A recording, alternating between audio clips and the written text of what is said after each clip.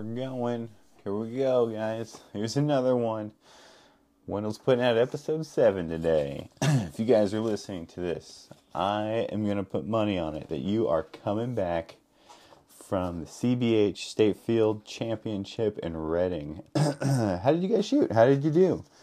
Did you do good? Are you coming away from this event feeling like, you made a little bit of progress? Maybe you shot a couple points up than usual? Did you come out did you feel like you were armed for battle? Isn't that a great feeling? You go to an event, you feel like you came with your guns loaded. Well, hopefully you did. And hopefully you got in a good shooting group and, you weren't hassled at all or, oh, God forbid you were. You guys ever get those people in your group that are the what do they call them? Like the coach? The guy who's like, oh man, no, it's like you might be whooping on him. You might be like the top score leader in your group, and this one guy might be, or gal, might be like, oh no, you're doing that all wrong. You're doing that all wrong. She's just trying to get your work done. Well, hopefully you didn't have that guy in your group, and if you did, hopefully you're able to use him as fuel to just keep scoring points. I remember once I took my dad to a range in San Jose called Black Mountain Bowman, and this lady walked up to my dad. And this is my dad is he's a great shooter. I'm working with him all the time, but I don't want to give him, that old phrase, you can't teach an old dog new tricks. Well, I just want Dad to be comfortable. I'm not trying to get him to shoot a 300 round. I just want him to feel comfortable and know that he can hit what he's aiming at. And so I'm getting his bow all set up. Everything's good. He's out there. He's crushing it at 50 yards or whatever. And I leave just to go to the bathroom. And I come back and this lady is like, "Sir, I am a professional archer, and you are doing this all wrong, all wrong. I need to show you what to do." And right as I came out of the porta potty, I saw this lady trying to give my dad advice, and I just sprinted over and I said, no. I just had to shoo her away, like when crows are kind of like attacking your tomato farm, or you just gotta shoo them. You gotta get them away from you. But if you're at a tournament and you're in a group, I haven't been in a group like that in a long time. But hopefully, if you're out there, you got a good group this weekend. And if you are one of these people that gives unsolicited coaching advice, start a podcast, dude. Just stop doing that unsolicited advice shit. That is terrible. And you guys ever notice that is rampant in archery and maybe pool. I can't imagine cornhole has those people. I'm sure you'd have to get a couple of twats that are like, "Oh no, you gotta hold the bag this way." Stupid. But anyway, I hope you guys shot good. I hope you're feeling good. I wish I could have been there with you guys. Maybe next year. But yeah, I hope you guys kick some booty out there. And, I got my usual predictions, as always. I'm kind of throwing out a new one. I have a feeling that a Mr. Doug Rosen is going to be towards the top. And if you guys don't know who I'm talking about, because I'm always throwing names out, and maybe you're not from the area, you could just Google it. If you're in California, that you should care, because this is a state championship. But it seems like Doug Rosen's been on a very slight incline for ever since I started shooting. And now he's, if you're putting grains of sand in a cup, he's getting towards the top now. And it's actually one of the best ways to get better at archery is gradually. And no offense to Doug, but he used to be I would say a 9. If there's a 924, in my mind, Doug was like a 910 or like a 908 shooter, which is still a good shooter, but they're underneath that 9-teen group, and it seems like this year Doug is middle to high 9. I'm sorry, I shouldn't say 19. 9-1 number. You know what I mean? That's what it is. He's in the high teens, middle to high teens all the time now. So I hope you're having fun out there, Doug. I think you're going to be at the top of the list on this one. Hopefully my buddy Austin Watts does good. Rubio's going to win his class because he's in the pro. I don't think anyone who's a pro for some reason shoots these events, which they absolutely should. I am not a pro anymore just because I have my own beliefs about what it means to have pro attached to your name and what people should and can expect from you. But I'll get into that later. Let's see. I wanted to start with upcoming events. Cougar Mountain Archers is next weekend. Cougar Mountain is like a really fun 3D event. All the really long shots are flat, so it's a great place to test your sight marks, and it's a great safari event. It's easily one of my favorites. I won the. I think that's where I won the the first ever state 3D championship. I won it with VAPS. This is like part of the podcast where I brag at you, but I won it with VAPS, and those were some really good VAPS. It definitely made me think that anything's possible with any arrow. Also, that same weekend, the MTBA Regional Field Round. I said this before. I've always wanted to shoot the MTBA Regionals, but I just don't have time at the moment. And I believe that's going to be held in Santa Cruz. That's also June 20th. That looks like a lot of fun. The MTBA series looks great. But there's a thing. Regional field rounds should not be held the same weekend as the state field rounds. So MTBA, I love you. I've never met you, but I love you. But dude, you got to plan it better than that. Don't plan it on the... Oh, wait. No, that's next weekend. Oh, I'm sorry. You guys planned it just fine. Well, in that case... Sorry, I was like, I haven't had coffee today. I'm kind of in a dick place, but cool.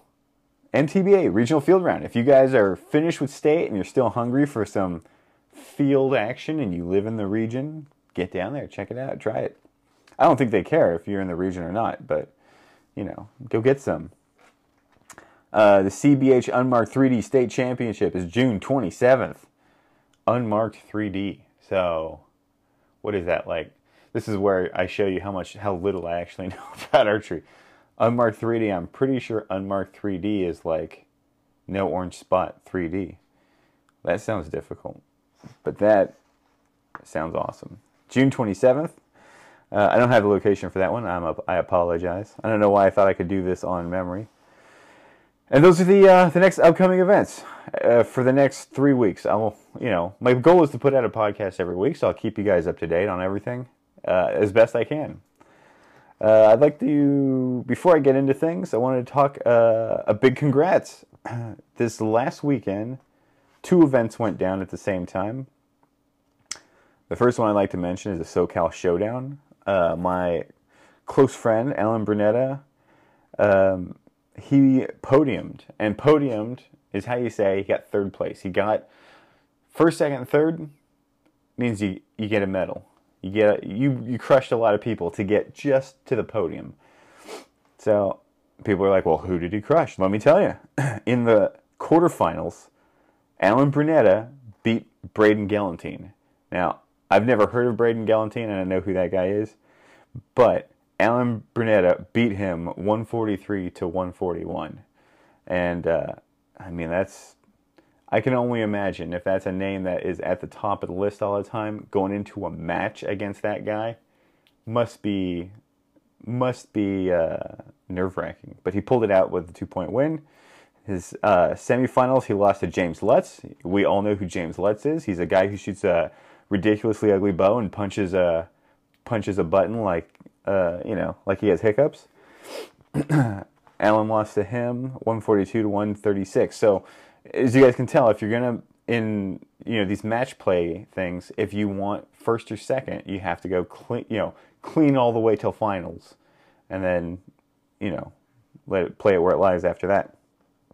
So in Alan's final match, he went up against Steve Marsh, and they tied 145-145.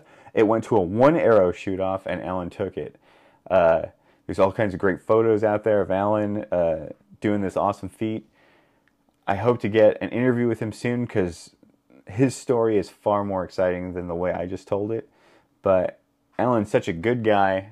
He gets a lot of crap from his friends, but I just wanted to say, Alan is, in my mind, of my small pool of friends that shoot and that carry the title of pro, he's one of the few people that truly earns it. He lives the...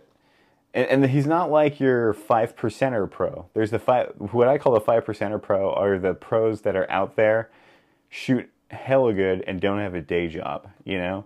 Or maybe their day job is like, I don't know, shooting arrows or doing something industry, or not industry related, but you know what I mean? I don't want to throw out any names and like offend anyone, but Real Wild, all right? Real Wild is not getting up at 8 in the morning or 7 in the morning and getting in his car, driving to a water treatment plant, and then digging through poop to make sure filters aren't clogged so that he can go home at the end of the day and then, you know, maybe get a couple arrows in. No. Real Wild gets up. He probably has like an espresso machine or a little Guatemalan kid make him coffee, and then he goes and shoots 600 arrows until he goes and, you know, eats a block of cheese for lunch. I don't know. Alan's not one of those guys. Alan wakes up, goes to work, comes home, you know, takes care of his family, shoots his bow when he can. And he goes to every tournament he can. And he flies his flag, you know, he flies all his sponsors. He does it. And I think if, you know, a lot of us think of what it means to be a pro shooter. We think, oh, we're going to get something for free. We're going to rep a logo, and that's going to be it. All I got to do is shoot my bow. Nah, it's not how it works. There's way more to it. Oh, it's for a different podcast, but I just want everyone to know Alan Burnett is a top solid guy. I'm hoping I can get an interview with him soon because he's quite the personality. Another personality that I hope to interview soon is Mark Rubio. I think I've talked about him on 4 out of 7 podcasts now. He destroyed at the Nevada City June shoot with a 921. Austin Watts came in second with a 917. Doug Rosen, the aforementioned Doug Rosen, came in with a 915. All you guys did great shooting. You know, I'm pretty sure Mark put himself in the pro class, but if it's an outlaw, it's all the same thing. Don't matter. So good job, Mark. 921. That's crazy. Like, he's still sharpening his fangs. All right, and then, as with every podcast, I'm going to go back and make corrections to the last podcast. Last podcast, I had said that I read something, which is true. I read this online, stating that an arrow weight of a half grain at 100 yards was going to create a full inch lower dip, right? Or it was going to land lower than everything. So I decided to test this. I had some arrows that had a plus or minus 1.5 grain spread. I mean, that means that's 3 grains total between your lightest and heaviest arrow. What did I do? I don't know. I don't know why it's that much. Usually, if you build a set of arrows, you can assume it's going to be plus or minus 1 with the grains of weight, unless you're shooting like those Chinese knockoff arrows or anything from what is that, Aerotech. So I took my arrows out to 90 yards because it was a little foggy, and at 100 I couldn't quite see what I was shooting at. So I went to 90 and I shot, and there was absolutely no noticeable pattern. So I have arrows that had a wider spread than what I cited, because I had read it, and I'm sorry, because I will sometimes cite bullshit on this. It absolutely did not matter. I had the heavy arrows high, the light arrows low, and then vice versa. It was all over the spot. If it was according to what this guy had written, the way I would have seen it, or what I think, was that the breakdown would be like, you know, all the lighter arrows at the top of the 10 ring, and all the heavier arrows at the lower of the 10 ring. And I'm not saying I shoot like a laser beam, but they were all in the 10 ring, okay? And I was really hoping I could get some 10 ring. It was a 5 ring, because it was a field target. So, you know, I'm getting all flustered here. I'm getting flustered because I had 24 wonderful arrows, and they were Nano Pros, and some jackasses broke into my car and stole all 24 of them. They stole my Kuiu jackets, which pains me so bad because they were gifts. And people are probably going to say, well, what were these things doing in your car? Weren't you practicing? Well, okay, this was different days, actually. But because I'm talking about arrows, this is, these were really good arrows, is what I'm trying to say. I was feeling solid at 90 yards. And I also practiced my hunting bow. I don't know if you guys know, but hunting season's coming around the corner. And I want to feel good. Oh, is that another event? The Last Chance Broadhead Shoot, June 20th is coming up. I want to look good for it. I don't want to go out there. All these guys, all these seasoned hunters are going to see me and be like, well, let's see if little target boy can shoot. And I definitely want to show them, yeah, I can shoot too. I can shoot a hunting bow. So I was out there practicing. Some guys broke my window, stole all my arrows, stole my jackets. Sad day for Wendell, but you know what? The amount of support that I got on social media, it was really touching. And, no homo. Not that there's anything wrong with that. If you are homo, it's all good. But I just want to tell everyone thank you. You really don't know how people, maybe not how people feel, but you never know who would go out of their way to help you until some shit happens to you. And it was almost instant. A lot of people hit me up to help, offer help, and I appreciate it. Big guy on my list is Bob Grover. Very generous dude. Extended some help to me, and that was awesome. Just everyone. So this guy, Steve Roseberg, I shit on this guy, Steve Roseberg, because he called me and Emerson a sandbagger for a year that we didn't shoot in the championship class in Vegas. But if you look at our scores, we had no business shooting championship class, so we knew what we were doing. He called us sandbaggers, and I went on a tirade about him. Even he was like, "Hey man, I got arrows. If you need arrows, let me know." Steve, thank you. Everyone was super awesome. So, death to thieves. I think that goes without saying. But I don't want to sound like a lunatic, but cars at Redwood Bowman in Oakland get broken into a lot. If I wanted to go all vigilante, I could definitely, get these guys. So, I definitely know cops are listening to this, and no one's gonna I guess it's a red flag statement, but eventually these guys are gonna do this to the wrong person, and someone's gonna go Batman on them. I also got a message from a friend of mine. His name's Alex. He said, "You don't talk about arrow shaft puring." And there's a reason why I don't do arrow shaft puring, and this is my own reason. If you do this, that's totally fine. But for people that don't know, there is a form of spine indexing out there called shaft puring. And I know it sounds kind of creepy, but what shaft puring is a method that was invented by golfers. And I don't know if it was long-range driving golfers or what, but these guys were finding out that on your golf shaft, they're not perfectly round. They're actually more of an oval. And if you can align your oval to be inside the power stroke of your golf swing, then that basically you would get less slap bend in your in your shaft doodad thing.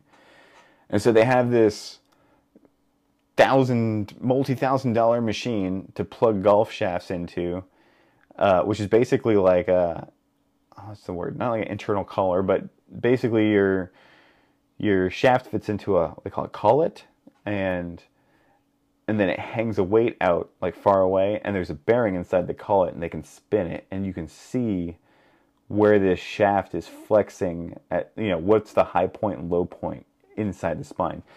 So I've heard, golfers say that what they're doing is aligning the oval. Other guys have said we're actually finding the overlap in the carbon. When, they mandrel wrap carbon, there's like a slight overlap. Sure, hey, whatever. Basically, they're just using this tool, this multi-$1,000 tool, to find irregularities in the shaft. And golfers probably have money to throw away on shit like that, so that's why they do it. The reason why I don't do it for arrow shafts, and I'll be honest, I have done this. I built my own shaft puring device. It consisted of a couple bearings. Like, you could do this at home. You take a couple bearings that the inside diameter matches the outside diameter of your arrows, right? I use 2, plug the very back of your arrow in there, put that in a small vise. You want to somehow make sure that arrow doesn't slip out of these bearings. And then I put a pin on a drill chuck, and then slip that into the tip of the arrow. And the drill chuck is heavy enough to weight down that arrow. Well, then you can spin it inside these bearings, and you can see when that arrow shaft is going to be at the high point and the low point, right? When the arrow's flexing the least, that'll be a high point. The reason why I don't do this is because George Riles talked about doing the shaft indexing, and what are you really doing? And he firmly believes that with carbon technology now, there isn't much of an overlap. Granted, he does shoot Easton arrows. Easton uses some kind of AccuCarbon, who knows what, and maybe they pull their carbon on a different way, but he's a firm believer that our carbon technology is so good that the overlap isn't a big deal. And what we're actually finding is tolerance inconsistencies in your pin knock concentricity. So, for the lack of a better, the way I said that was kind of douchey. Basically, if your pin isn't perfectly straight, you'll see it when you bear shaft index, right? When you shoot them is what I mean. And I believe that. I believe that your pin knocks will be slightly off, maybe not 1,000th, 10 hundredths, thousandths, maybe like 100,000ths, right? But in arrow flight with no vanes, you will see it. And I believe that. And I think that that can ultimately fight against, if there is some kind of carbon spine in there. Well, I guess that would prove why golf shaft puring would be better. I don't know. To me, I would rather shoot it, right? So I can see where that where that pin tolerance is off. And I would like to see where that arrow is going to fly, regardless of what the puring machine says, or where I think the pin is going to be bent. I would rather just shoot it and let the location that the arrow landed be the thing that tells me where my knock indexing point is. And you know what? If I have the time, I'm going to do this, not puring, I'm going to do some bare shaft indexing, probably like 50 yards, just because it's, my buddy Louie's going to send me some arrows, and God bless him, he sent me 2 dozen. I'm going to knock index them, just to see if these things can hit like my Nano Pros did. Let's see. So yeah, basically you're finding asymmetry with a golf shaft puring device. On an arrow shaft, there are 2 stiff points. So you get 2, assuming there is carbon overlap, right, on one side. What that does is create a stiff spine. The opposite, the direct 180 degree of that will be another stiff spine.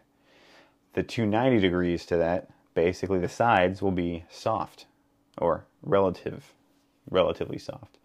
So you'll have, if you have a golf shaft puring device, you'll see these 2 points, or you'll find 1 point, you'll be like, okay, there's a stiff side. You still have to shoot these and figure out, is this stiff side 1? Is this the overlap, or is this the bottom side, So for me, it's also less time to do it my way.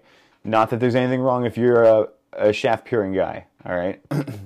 I respect everyone's, even though it seemed like on the last podcast I don't respect anything, I respect everyone's method for getting your gear together to get out there and shoot. Most of this shit we're doing is just quieting the voice inside of us that is saying, oh man, was it my gear? Right? Ultimately, I could build you a set of VAPs and not index anything, and your score will be something close to what it is now. Assuming I took the labels off and told you they were some great arrow and you didn't know what they were, you would probably still shoot a pretty decent score. So yeah, I've done the peering thing. I still found, like, my results from the, granted, my peering device was pretty caveman. I found that I get better results from just shooting them. More reliable results, okay? So, anyway, this episode, how much time did I spend chattering away? All right, it's 25 minutes in. This episode is a fun one. This is going to be all about getting better. So this is not getting better from COVID. It's going to be getting better from archery. Get better at archery. And I was going to keep this podcast about tuning because tuning is what everyone wants to hear about. They want to hear how your bow is set up. How can I set my bow up? And let's be real. You can do tuning and it might earn you a couple points in the immediate, time frame. But the way you get better is by practicing. And I'm going to tell you the different methods that I practice. My buddy JJ, anyone that writes to me, I'm going to call you my buddy. All right, this guy is legitimately my buddy. But one thing I love is when you guys send me questions. And this guy sent me a question, and he said, "Let me see, where is his question?" He said, "What did it take to get to the top of my game, and how did I maintain it?" So I haven't been at the top of my game in like a year, but I do clearly remember how I got there. All right, and I feel like I know how to get back. And I'll tell you guys, I'm going to give you guys the secrets. You will not find this on any other podcast, because any other podcast is going to be about raiding the Capitol, sucking off some other pro, or talking about, bow hunting with Joe Rogan in Lanai. This is going to be the archery podcast that straight tells you how to get better. All right? So I'll just give you... You guys listen to me brag about my archery career all the time, so I'll just keep it short. But basically, inside of 3 years, I went from like a relatively noob shooter to someone that was considered a good shot, right? Normally, for good archers, like you good archers out there, you guys are like 10-year guys or 5-year guys, right? The difference between us is, I believe, when you take more time to develop skills, they stick with you longer. They are more concrete and they're like set in your DNA. I did this really fast. I shot a ton of arrows, developed skills really quickly, and now I feel like, now I'm kind of like trying to figure out how do I, with like, new life stuff getting in the way, I'm trying to find smarter ways to maintain these skills. But basically, inside of, at the height of that 3 years, I was able to maintain, and I can tell you how I did that too. So basically, if you get good quick, in my mind, you will get ungood very quickly also. If you take the long road, I think, this stuff gets embedded in your DNA.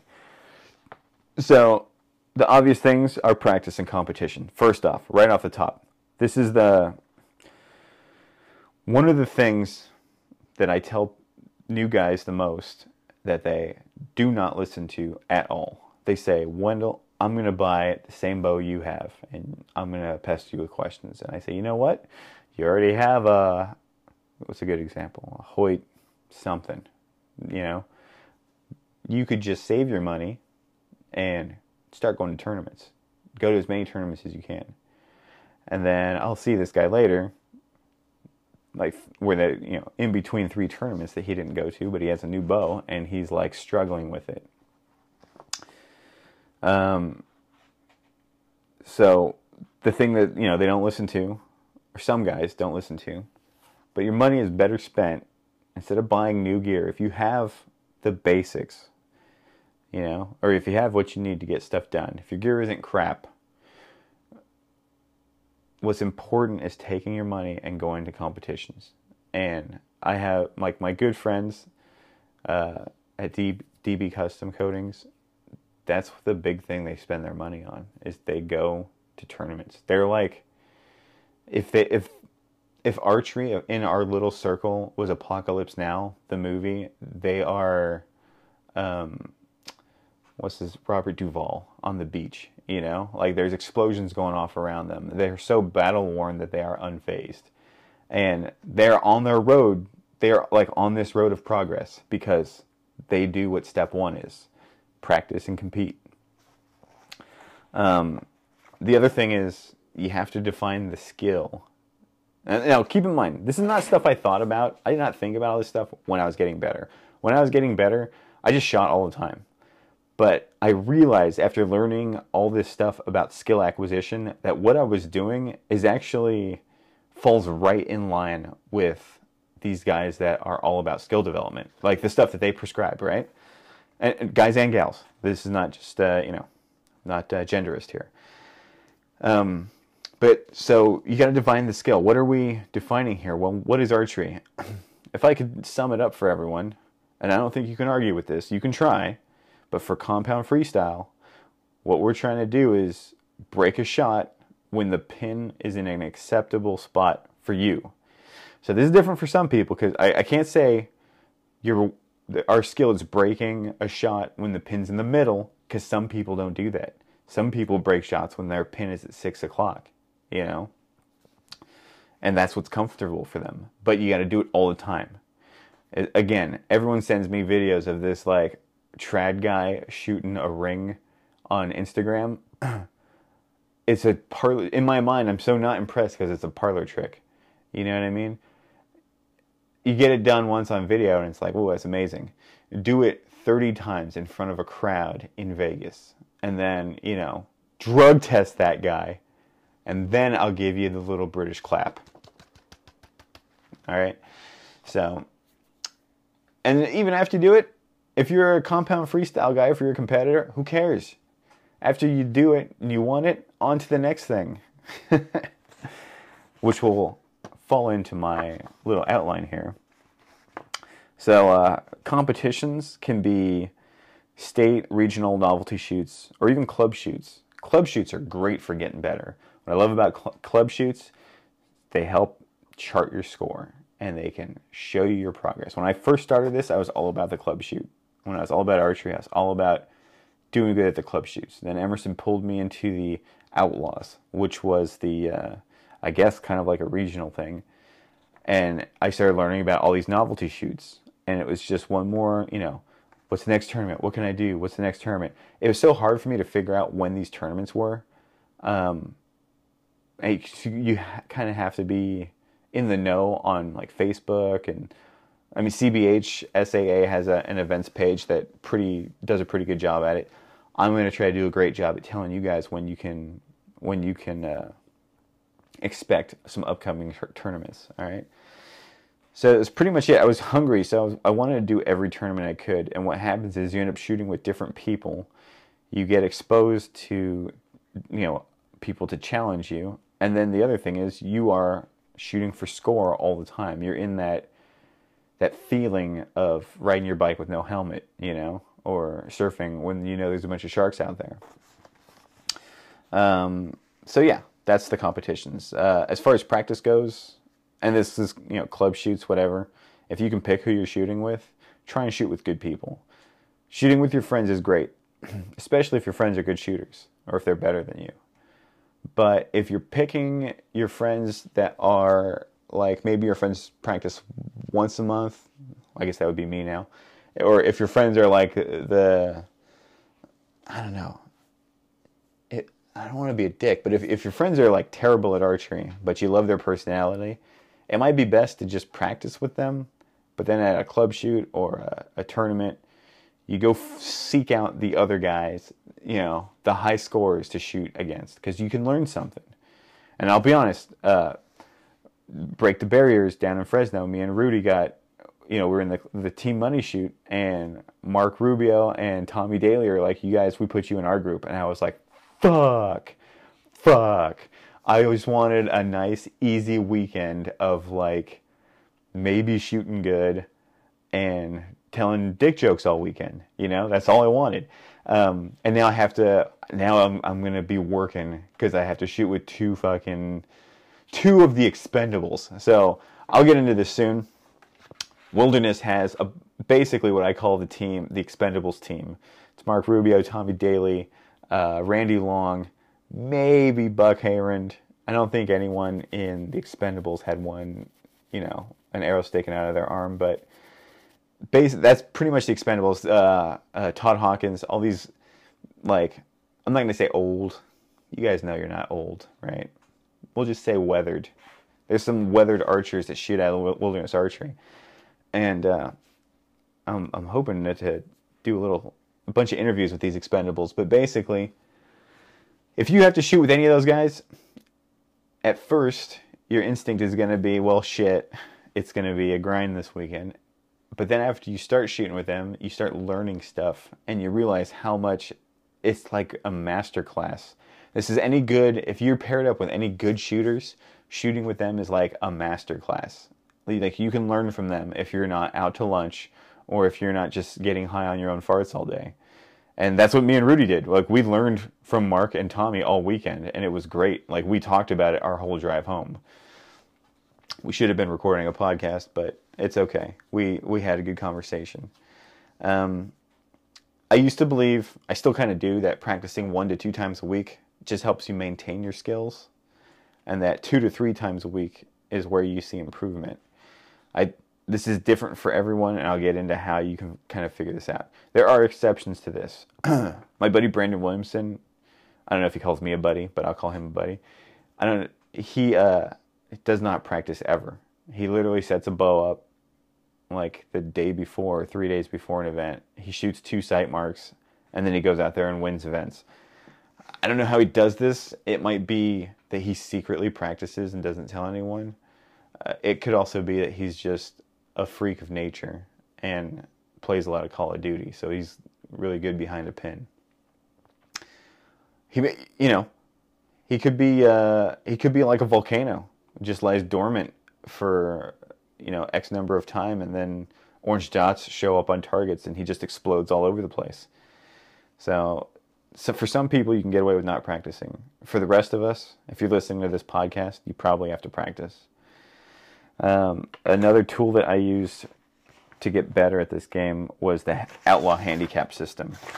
On the Outlaw page, they have their handicap scores listed, and you can use these scores to look at your progress. They'll tell you what your handicap is at. Your handicap doesn't have to be something that you use at events. It can just be an indicator of where you are. I was told that when you become a 0 handicap, that's when you should go pro, and that's what I did. I'm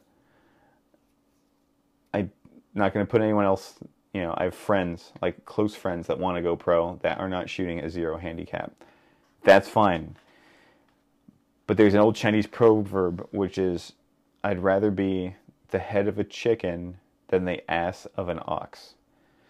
And so that's why I personally dipped back to the amateur class. So I could be, I'm not even the head of the chicken. I'm more like the neck of the chicken. But, I'm still towards the top of the chicken.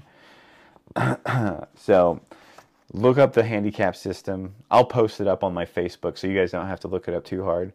And use that handicap system. All right?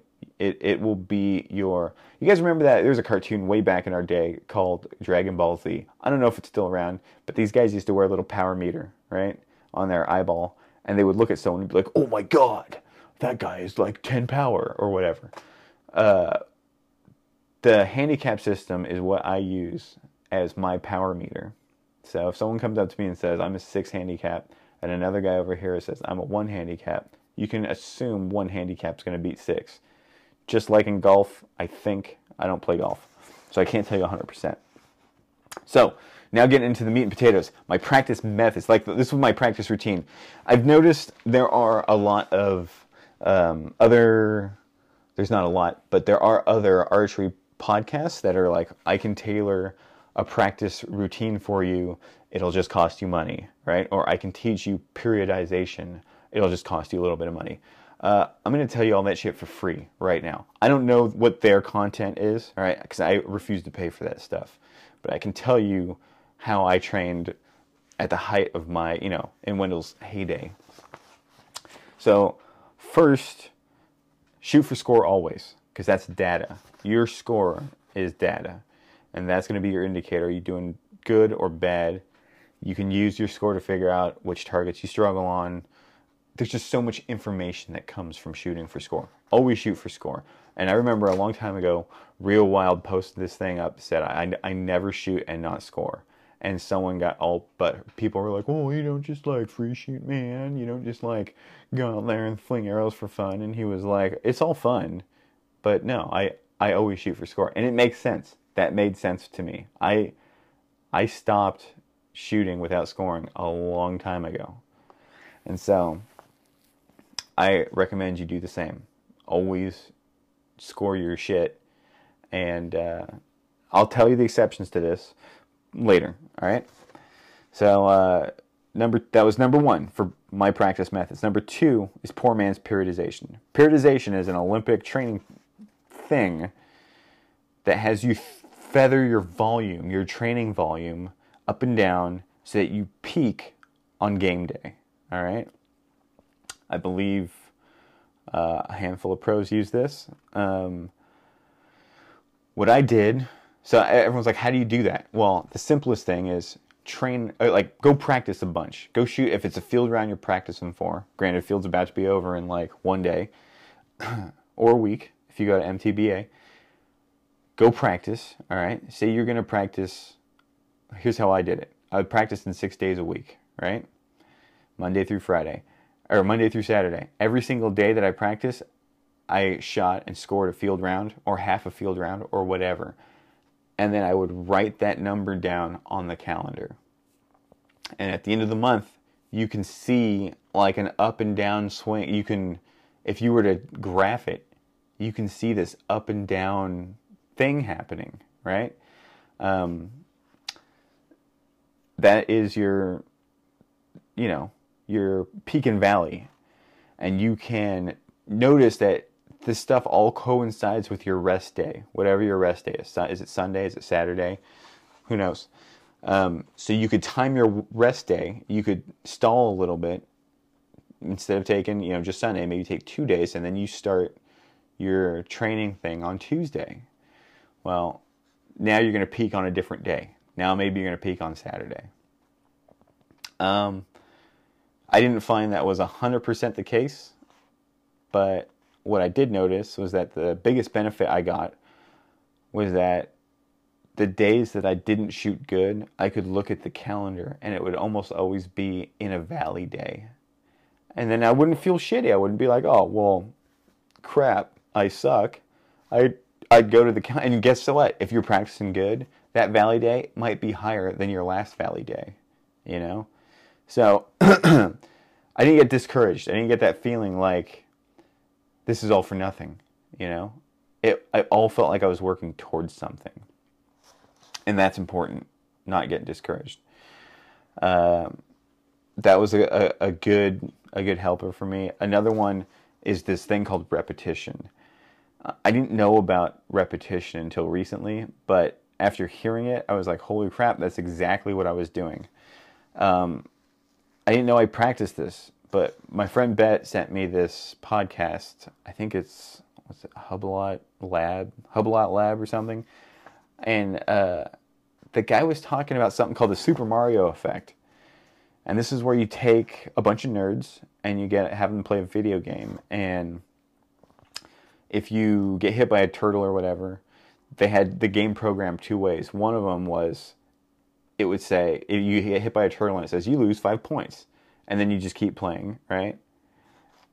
Or it says, you lose 5 points, like, you're done. And then the other one was, it would say, you messed up, try again. And then you would play through it again. Everyone that did the try again would score overall higher than the people that just got the 5-point penalty and kept playing, right? And this try again thing, this let's do it over again, it does something to your brain. I don't know if it's positive reinforcement or what. They didn't go into it in this podcast, or maybe they did and I didn't listen. But for field, if you're shooting a field round, this is how I would do it. If you're practicing, you're shooting it for score.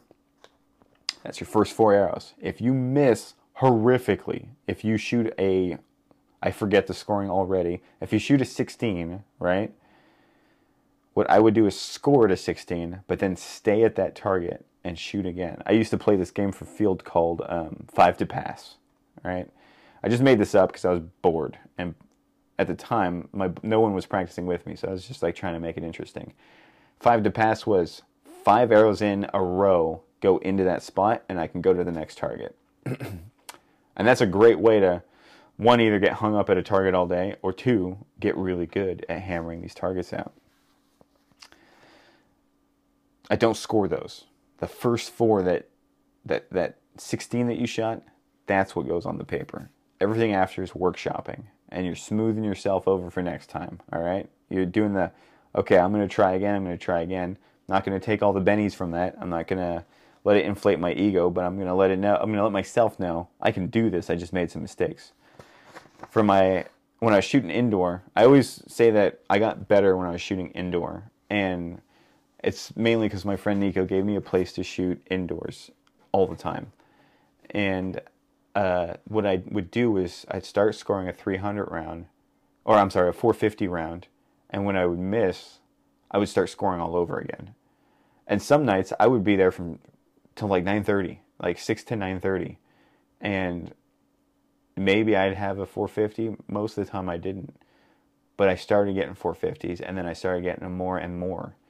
And I took that so far as to my buddy Nick Ingham and I had on social media a 1200 battle, which is where we both shot 1200s clean against each other, and it was freaking cool. It took forever, but it was awesome.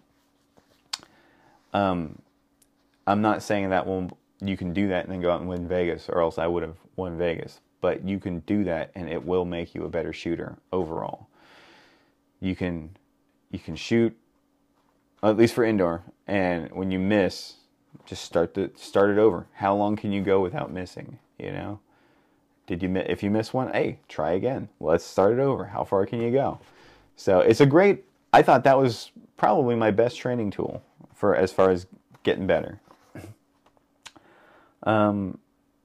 Nick Ingham is another guy I'd love to get on the podcast. He's a self-proclaimed dum-dum, but if you guys ever watch him shoot, I think he placed second at the Idaho Open. Like, if you're a dum-dum, what are you saying about everyone else out there, bud? Huh? What?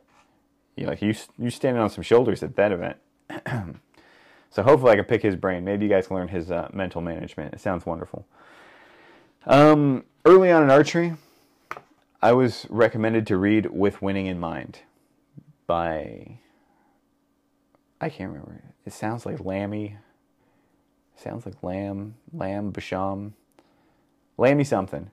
He wrote a book with winning in mind, and it's basically how to stay positive, right? He's got his own little tricks for how to keep cool like a cucumber while you're shooting archery. It is good stuff, especially if you're in the beginning of this sport.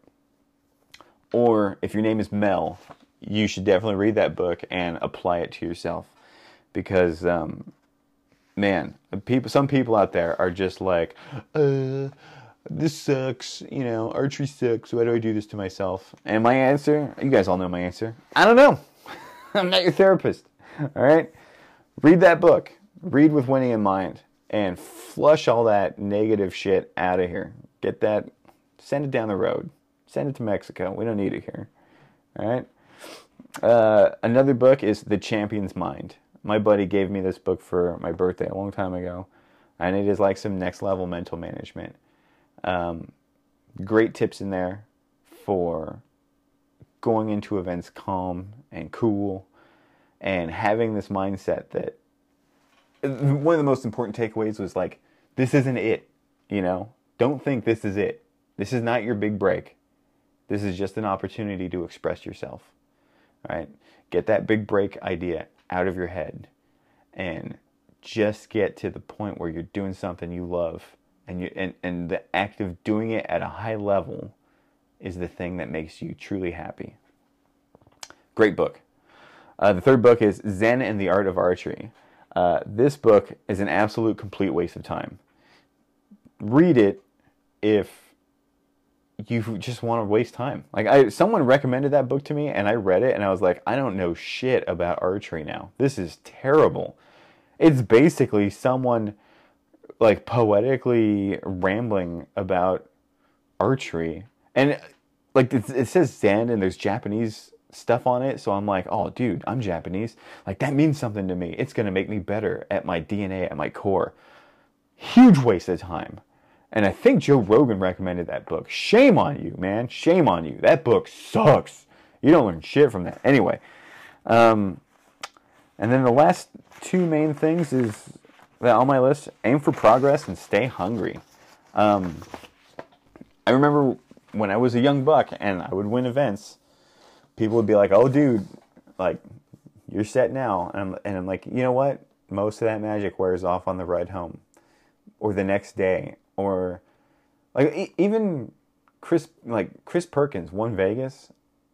He's trying to win the next event. He's not like, I mean, maybe there's a big picture of him in his living room, like printed up behind his TV or whatever, of himself winning Vegas. I wouldn't put it past him, but he didn't just he didn't let that be all he is. He's trying to be more than that. So he's going out and he's trying to win ASAs, and he's trying to win whatever, you know? I urge you guys to be like that. I know Mark Rubio is like that. He just won this, Nevada City, and instantly he's out there trying to win the next thing. I asked him if he was going to shoot the 1440, because I haven't gotten to battle anyone since Break the Barriers, and I want to battle Mark Rubio. You guys are going to see it happen. Mark Rubio showing up to the 1440. It's going to be Mark the Old Dog Rubio versus Wendell Souza, the California Cobra, at the 1440. You better believe it. It's going to be an awesome battle. I'll let you guys all know how it goes. But regardless of how that event goes, you know, say Mark takes the whole event, I promise you the next week, he's not going to be thinking about it. Maybe a little bit. He might be at work one day and chuckle to himself and be like, fucked Wendell up at that 1440. Yes, I did. And then he'll high five himself, and then he'll get right back onto baling hay or whatever he does, right? But you better believe it, that's going to be it. And then he's going to start thinking about the next event. He's going to stay hungry. And I urge all of you to do the same. If you do good, if you win your club shoot, or you win your little regional shoot, you know, your Smurf Rinky Dink 924 event, your safari, just know you won it. That's for you. That victory is for you. But use it. Don't let it burn you down. All right. That's not the last thing you're going to do. You have not made it. All right. You should never have made it. Randy Tucker told me once, like, we are aiming for perfection, and you can't achieve perfection. A good example is I shot the 924 clean in Lodi. The next day, I dropped like 10 points. So what does that tell you? All right. Yeah. So I hope you guys have there's good meat in here for you. Those are, to me, the most important practice tips. And in about a month, I intend to get back to doing some indoor drilling and start employing more of this repetition and things like that. Because that's how you get those skills. Like, what are we doing? Skill acquisition. Break that pin where I want it. Make that arrow land right there. You can do it. If I can do it, you guys can do it. All right? And some of you are listening to this, they're like, well, I already do it, so I don't need to. All right, cool. You know, this is for everyone else then. Last thing I want to end with is the bullshit product of the week. Someone hit me up, I think it was actually Mark, and was like, where did that go? I just wanted to give you guys some positive podcasts, because some of my podcasts have like a negative assholey tint to it. But I got a good one for you guys this week. The bullshit product of the week this week. You guys want to guess what it's going to be? The Pila Shades. I think that's what they're called, Pilas. Developed by archers for archers that have more fucking money than brains. All right? These are, if those of you people that don't know, there are glasses out there that are developed for shooting sports. All right? And maybe it makes sense if you're shooting skeet. I don't know if it makes sense for shooting archery. These are glasses that cost anywhere from $3,000 to $2,000. The pros for owning these are you look cool, all right? Until you miss, all right? Now let's get into the cons of these. You don't look cool, all right? Having $2,000 eyewear and throwing an arrow in the dirt makes you look dumb. Another con number 2. They're expensive sunglasses. They're a colored tint, right? But can they really make you see better than not having anything in front of you? Like, I think, let's be real, not having anything between you and your pin, except a clarifier, is going to be what you want. You want this thing as close to a vacuum as possible. You don't want interference, right? Con number 3, they can't make you shoot better. They can't. They're sunglasses, man. And if they could, how come there aren't other sunglasses out there that people are wearing? Like, how come no one's like, oh, I always wear my Oakley Ray-Ban blah, blah, blahs because they just make me shoot better. I'll tell you why. Because they're bullshit. And people just wear them to look cool. All right? I'll admit, you look damn cool if you got them. I almost thought about saving up to getting some because I thought they looked cool. I just couldn't live with myself after spending that money and then missing a shot when other people aren't wearing them and whooping my ass. Does that make sense? Yeah. So, they look cool. PJ Deloche looks cool when he wears them. Sebastian Pinot looked really cool when he wore them. Erica Jones looked cool when she wore them. Most of those people don't wear them anymore. Just so you guys know. So, maybe because when they miss, it just stings a little more. And it's not what you want. That's not Super Mario effect. You know what I'm saying? All right, guys. So I've rambled for damn near 57 minutes now. I'm going to thank the sponsors. Sponsors of this podcast are DB Custom Coatings in Napa. They Cerakote bows. My friends Darren and Bet, big supporters of this podcast. This mic system was provided by them. So if this audio sounds really good and you guys see them, tell them, hey, I love hearing Wendell's voice first thing in the morning. Or it helps get my wife in the mood. I put a little bit of Archery Unfiltered on, and then we start making babies. DB Custom Coatings, they Cerakote bows. You know your bow is the same bow as that jack-off. Maybe there's another guy at your club who has that same bow, and he's terrible, and yours is the same color. Send it to them, break it down, and get it something custom. I have a good idea of what I'm going to do. My target bow, I'm kind of thinking I'm going to get my hunting bow Cerakoted first, but I'm going to let Darren and Bet practice right now. They got some stuff they're working on, and then I'll hassle them for some work. So thank them. Thank you guys. Carbon Craft Stabilizers is my other sponsor. They are, as of right now, the top performing stabilizer that I've ever tested. I'm not saying I'm closed-minded, but Adam made a good set of bars, and I'm going to push them until I find something better. And right now, I can tell you they're the stiffest, lightest stabilizer on the market. I think their lead times have shortened now after we've complained a whole bunch. You guys can place orders for those at Impact Archery in Fresno or West Coast Archery in Petaluma. So that's 2 outlets you can get Carbon Craft Stabilizers. For DB Custom Coatings, you guys can find them on Instagram at DB Custom Coatings, I believe.